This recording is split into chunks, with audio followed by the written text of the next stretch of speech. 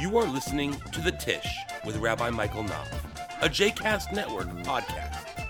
For more information about Rabbi Michael Knopf, please visit mikeknopf.com. For more information about other JCast Network podcasts and blogs, please visit jcastnetwork.org. Morning, everybody. We are continuing in our journey through the mitzvot in the Torah, asking ourselves the question: what's the point? What's the point of each of these mitzvot, of each of these commandments, of Judaism in general? What need are these precepts and these practices and this wisdom serving? Do they accomplish that need? Do they achieve that need? Are they a good tool to achieve that need? And we've been roughly hewing to the weekly Torah portion in doing this. The challenge with the part of the Torah that we're in right now is that Genesis only has 3 mitzvot. All of them practical mitzvot, but 3 mitzvot nonetheless. And we looked at all 3 of those. It was the mitzvah of being fruitful and multiplying, of procreation, the mitzvah of what was the second one? Of Brit Milah, thank you. And then the mitzvah of Gid Hanasha, not eating the sciatic nerve of an animal, which translates usually to not eating the entire hindquarters of an animal. And then we moved last week into Exodus, and we talked about Kiddush HaChodesh, which is sanctifying the new month, creating a leap month on certain years, calendar issues, etc.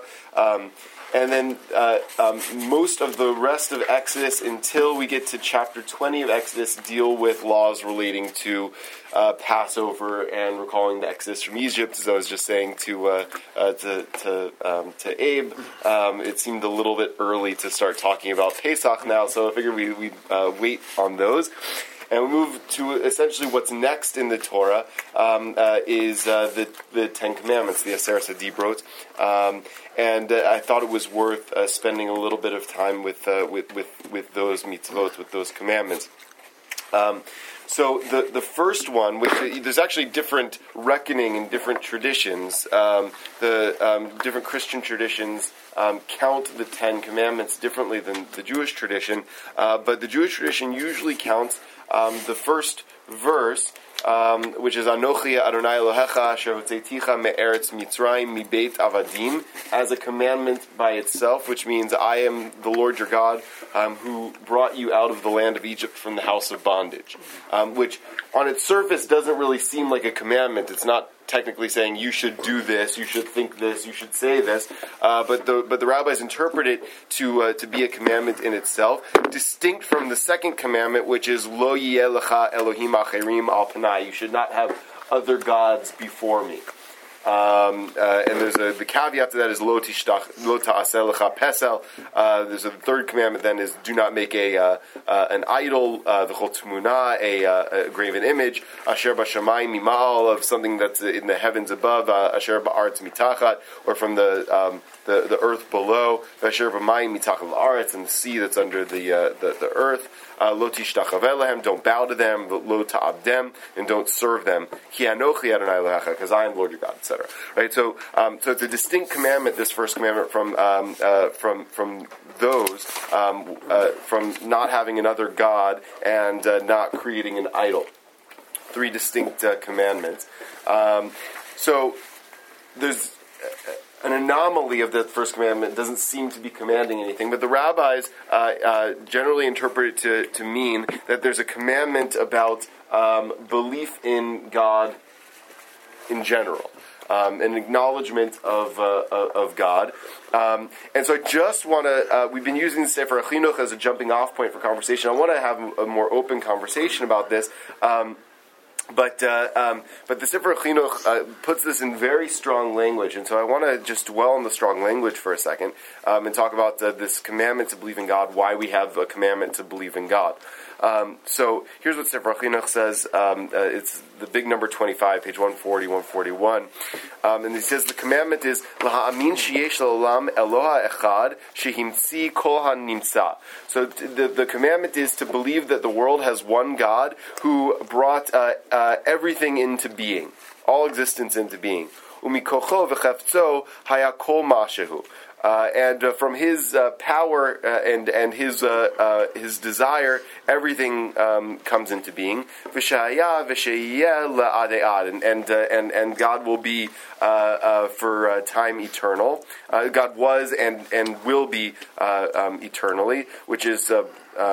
As just an aside, a concept really embedded in God's name, which is Yud, Hey, Vav, Hey, which is some kind of impossible conjugate of the verb Haya, which is being, or Hava, which is being, and you have Haya is past, Yihyeh is future, Hoveh is present, and so Yud, Hey, Vav, Hey is some kind of conjugate of that no one really knows exactly what it means, but it has something to do with being, past, present, future, all combined into one. And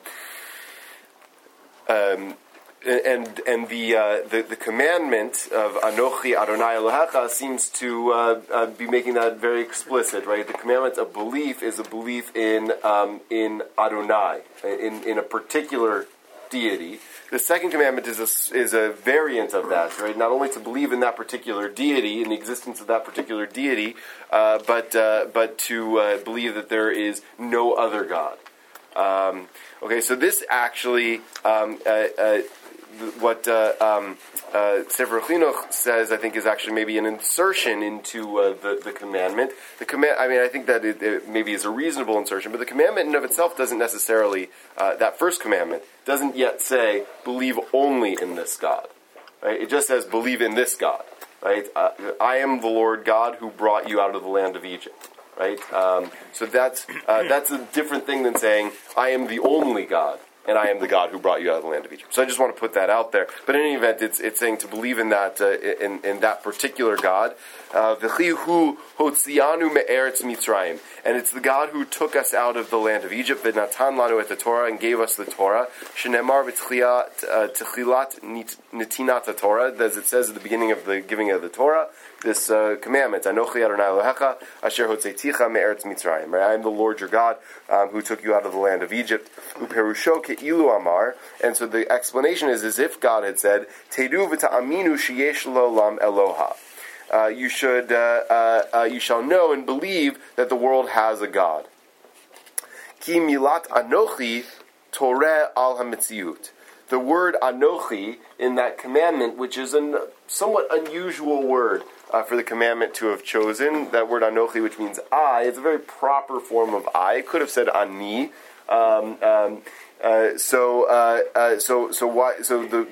The rabbis pick up on that peculiarity of language of Anochi, and they say that it's implying existence. So God, in saying Anochi, is saying I exist.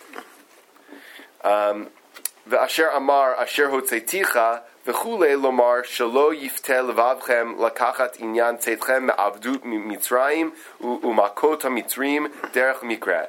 Right, and to say that God is the one who took us out of the land of Egypt is to say that your hearts shouldn't be drawn to thinking that the matter of your exodus from Egypt and the plagues that afflicted the Egyptians was something that just happened by circumstance. It was directly and deliberately produced and done by God. And so not only is it a belief in God, but a belief in God who acts in history, a belief in God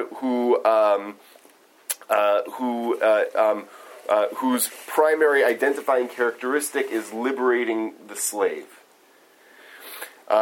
Ela de'u she'anochi shehotzeti etchem bechefetz uvehashgacha kemo she'ivtiach la'avotenu Avraham, Yitzchak, v'Yaakov. Right? It was I, God, who took you through my desire and watchful care, as God had promised our ancestors Abraham, Isaac, and Jacob. Right, so that's the substance of the commandment, and the root of the commandment, the meaning, the reason for the commandment, according to Sefer Chinuch, is as follows. And so this is what I really think is interesting. Shoresh mitzvah zo, ein sarich beor. So the root of this commandment needs no explanation.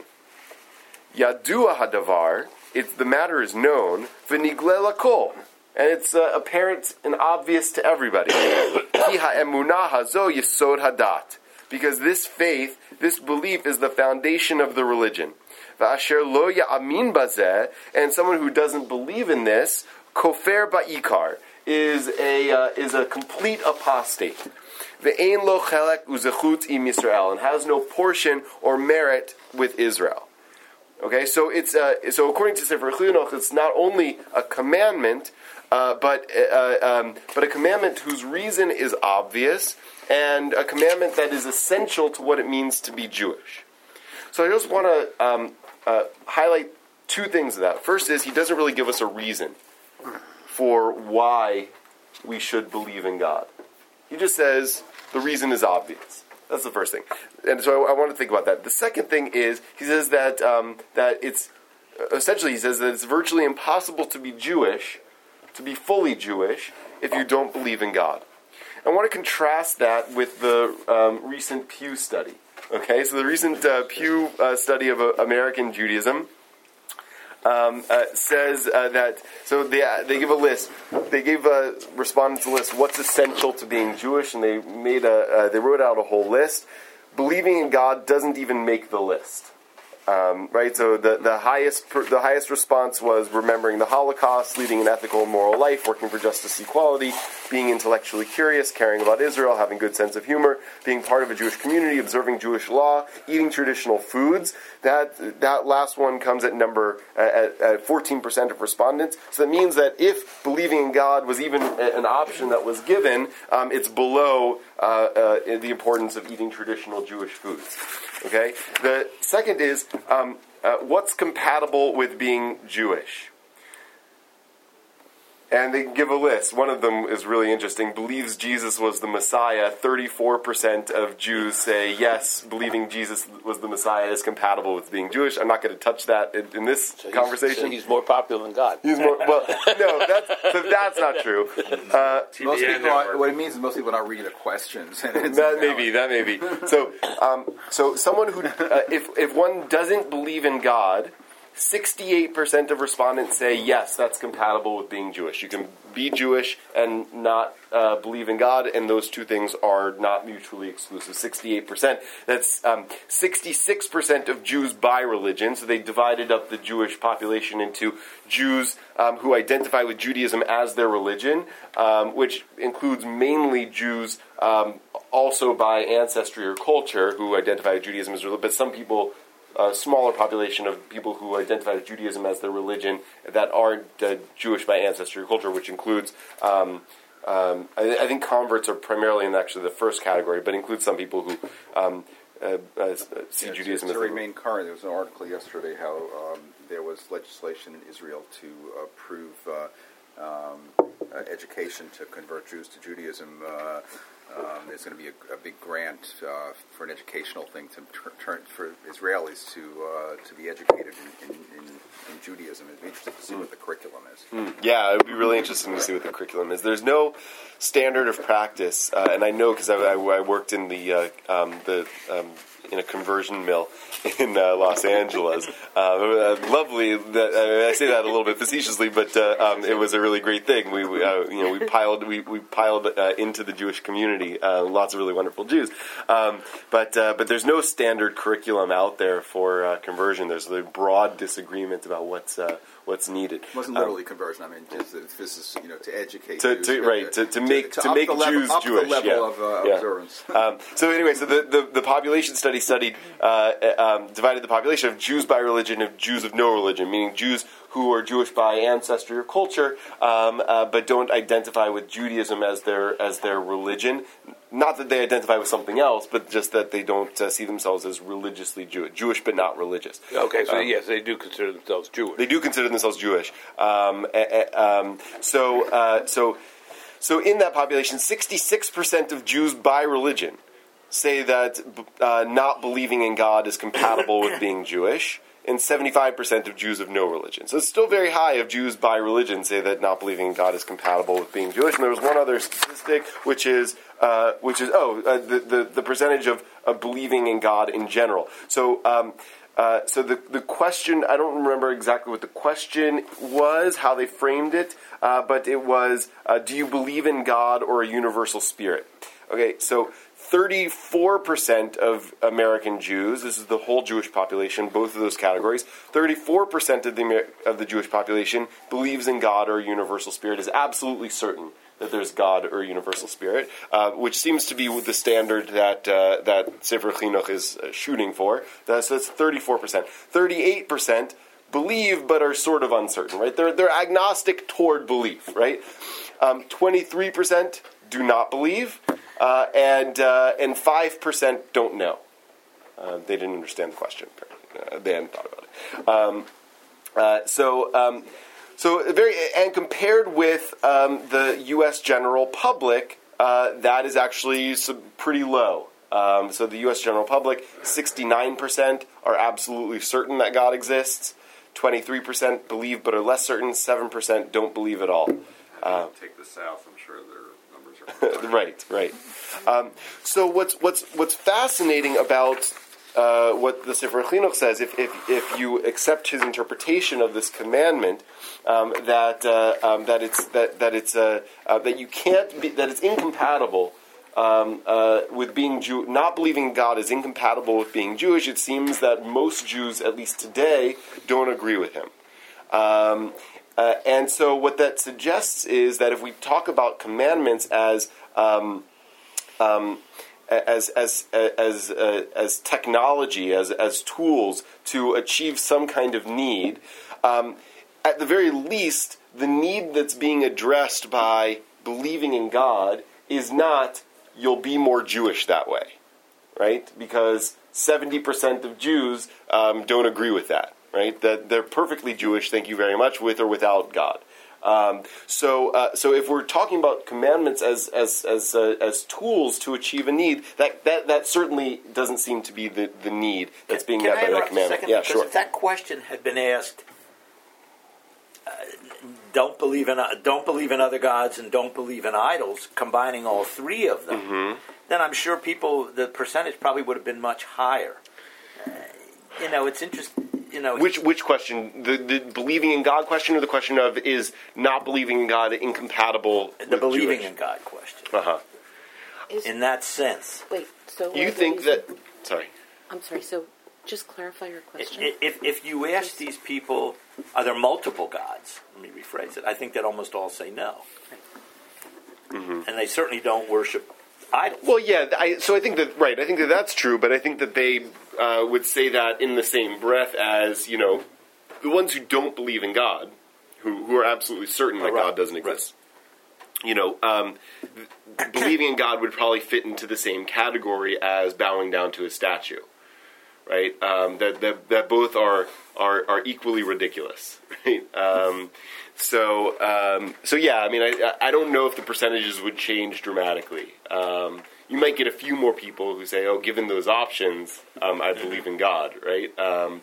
But they phrase the question rather broadly: believing in God or universal spirit, right? Or some kind of higher power.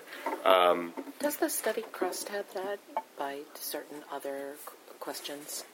Yes. Why? What? No, I just some other question. Yeah, they do. So I just I'm closed sure that page, there's but a significant difference among there is. denominations and There is. Let's see if I can get back to there quickly enough. I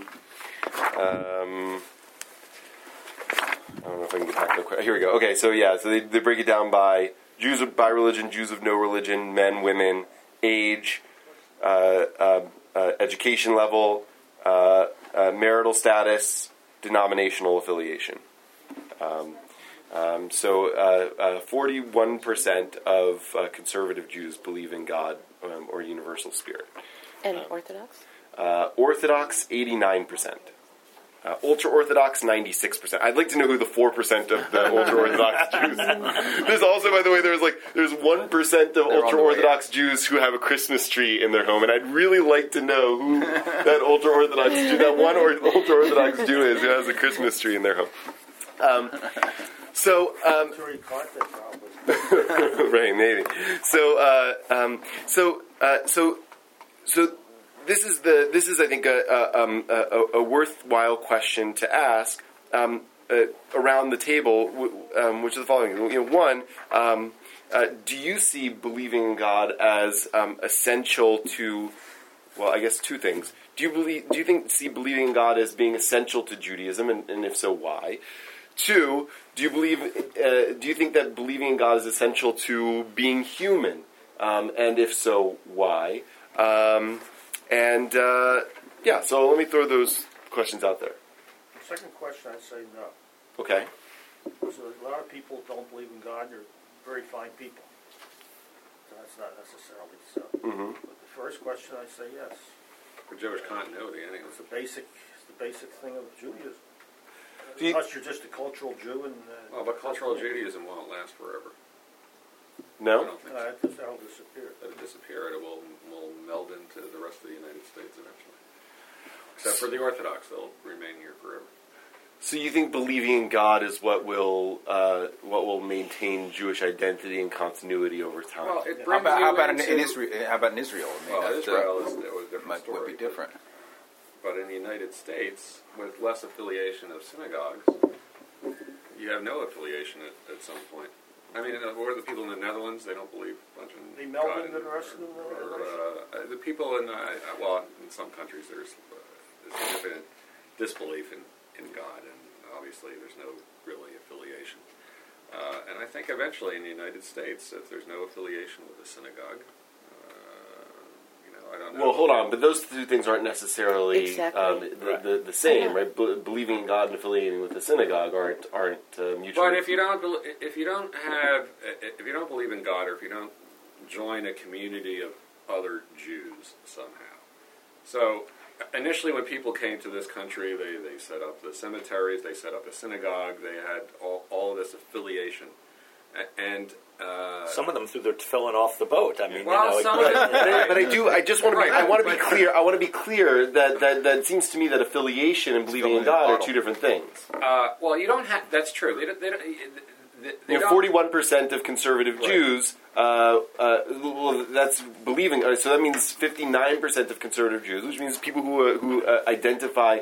Of that, there's a smaller percentage who belong to a synagogue, but something I think like 70% of self-identifying conservative Jews belong to a synagogue. It was a high percentage. But of that population, less than half believe in God. Right? So those are different things. But those conservative Jews that don't believe in God, eventually their children or children's children will become unaffiliated because there's no commitment. Because there's no one to set an example of. Well, I mean, if you don't, but why are you coming to synagogue? Obviously, then you're going for a community center, Right. and if you're going just for a community center, I don't know how long that can last. Especially given the drop in affiliation, certainly in conservative Judaism, and eventually I think it will spread to Reform. Well, I think the question comes is how can Right, and the you intermarriage, right. command belief? You can't. Yeah, I'm troubled by Sefer Hanuk, going back to the start, Yeah. because he seems to be willing to question a lot of things as he goes through and explains, but here he's so absolute. And at least as far as conservative Jews are, I would think people would want to question. Why do I believe? Why should I believe? Just is commandedness in and of itself enough? Right. I don't necessarily agree with jumping to Howard's conclusion. I can certainly see where it may impact some people, but I think there are a lot of people in this building who are willing to question, are willing to investigate, and are willing to challenge. And that, to me, is not necessarily a negative. But take a look at the progression of, or the drop in affiliation and the level of commitment in Demographics are conservative of synagogues in the past 50 years. It's dropped off significantly, and you're going to continue to see a drop off. But I'm not sure that whether affiliation. belief in God or not is the reason for the drop-off in affiliation. That's all. Yeah, I mean, There's a lot of other reasons in there. I imagine that some percentage of that affiliation drop off are people who still believe very strongly in God. Some of that affiliation drop off are people who believe strongly enough in God that they find a home in streams of Judaism to the right. Right. Some of them are people who believe in God but don't believe in the institutional structures of conservative Judaism, and don't don't like the politics of the synagogue or whatever. Didn't like the community of the synagogue, and some Jews believe in God, but don't believe in the term that gets thrown around usually in sociological studies is spiritual but not religious. In other words, I believe in God or a universal spirit or a higher power or something, but I don't believe in any kind of religious dogma. I don't believe that I have to participate in any sort of religious practice, etc. So those things are not necessarily bound up together. I actually do believe that believing in a God is human, or believing in a universal spirit. I don't think that we have any kind of, we and the Christians and the Muslims don't have any kind of license on that, because if you look at the people of the world, there are very few that don't believe in a higher spirit, and I also I don't think that affiliation with an institution has anything to do with that belief. I think that's more a social issue. But I do find it interesting that it is a commandment. But there are a lot of other things that are commandments too, that are a little odd. So if it's the central precept, and can you be Jewish without believing in God? I'm not sure that all of those people who say they don't believe in God or a higher spirit, it's a snapshot, and I'm not sure that over their lifetime that belief stays the same. So there's just a couple of things I want to point out. I appreciate all the comments. A couple of things. I mean, the first is Abe's point about that there are many very fine people in the world who don't believe in God, and live perfectly happy, content, and ethical lives without belief in God. And there are, to be blunt about it, a lot of jerks who claim belief, right? So there isn't necessarily, of course, Nachmanides calls it Naval Birshut Torah, a scoundrel within the bounds of the Torah. Right? So someone who says they believe in God and practice the dictates of the Torah, but still act like a jerk to people. So there's not necessarily a correlation between believing in God and being a better, happier, more content person. The proposition of Judaism and what you mentioned, Barry, about the oddness of a commandment for belief, I think comes with a recognition. I think the Bible is already sensitive to this. That it's impossible to disprove the existence of God. It's also in some ways impossible to prove the existence of God, right? And so all belief in God is what Heschel called an ontological presupposition, right? An orientation to life and to the world that supposes that there's more to life than what can be observed and quantified. And so the alternative to that is reductionism, right? That all that exists is what can be observed and quantified. And there's not really a way to prove reductionism from the outside and say that actually that's a fundamental truth and there is only what can be observed and quantified. And there's not a way of proving the opposite truth. There's more to life than what can be observed and quantified. So what the Bible is saying, I think, what the Torah is saying is that you have a choice in how you orient yourself to the world, right? And both choices are plausible. Both choices are not necessarily inherently better than the other, but you should choose this way, and you should choose this way for a handful of reasons, right? One is, I think that there's an element of truth in what you're saying, Howard. One is a sense of of commitment and obligation to higher ideals, an acknowledgement that if there's more to life than what can be seen and touched and felt, then there's also an awareness of the reality of higher values like love and justice and compassion. Right? You can't see or touch or feel. It's a 12-step thing. The first one is to acknowledge as a higher power. Yeah. Kind of a way to get things done, is to realize there's a purpose. Right, there's a purpose. So right? that's a very human thing. Yeah, I think so. Well, it's a practical thing, also. Yeah, but there's a reason that the 12-step program, works cross-culturally, and because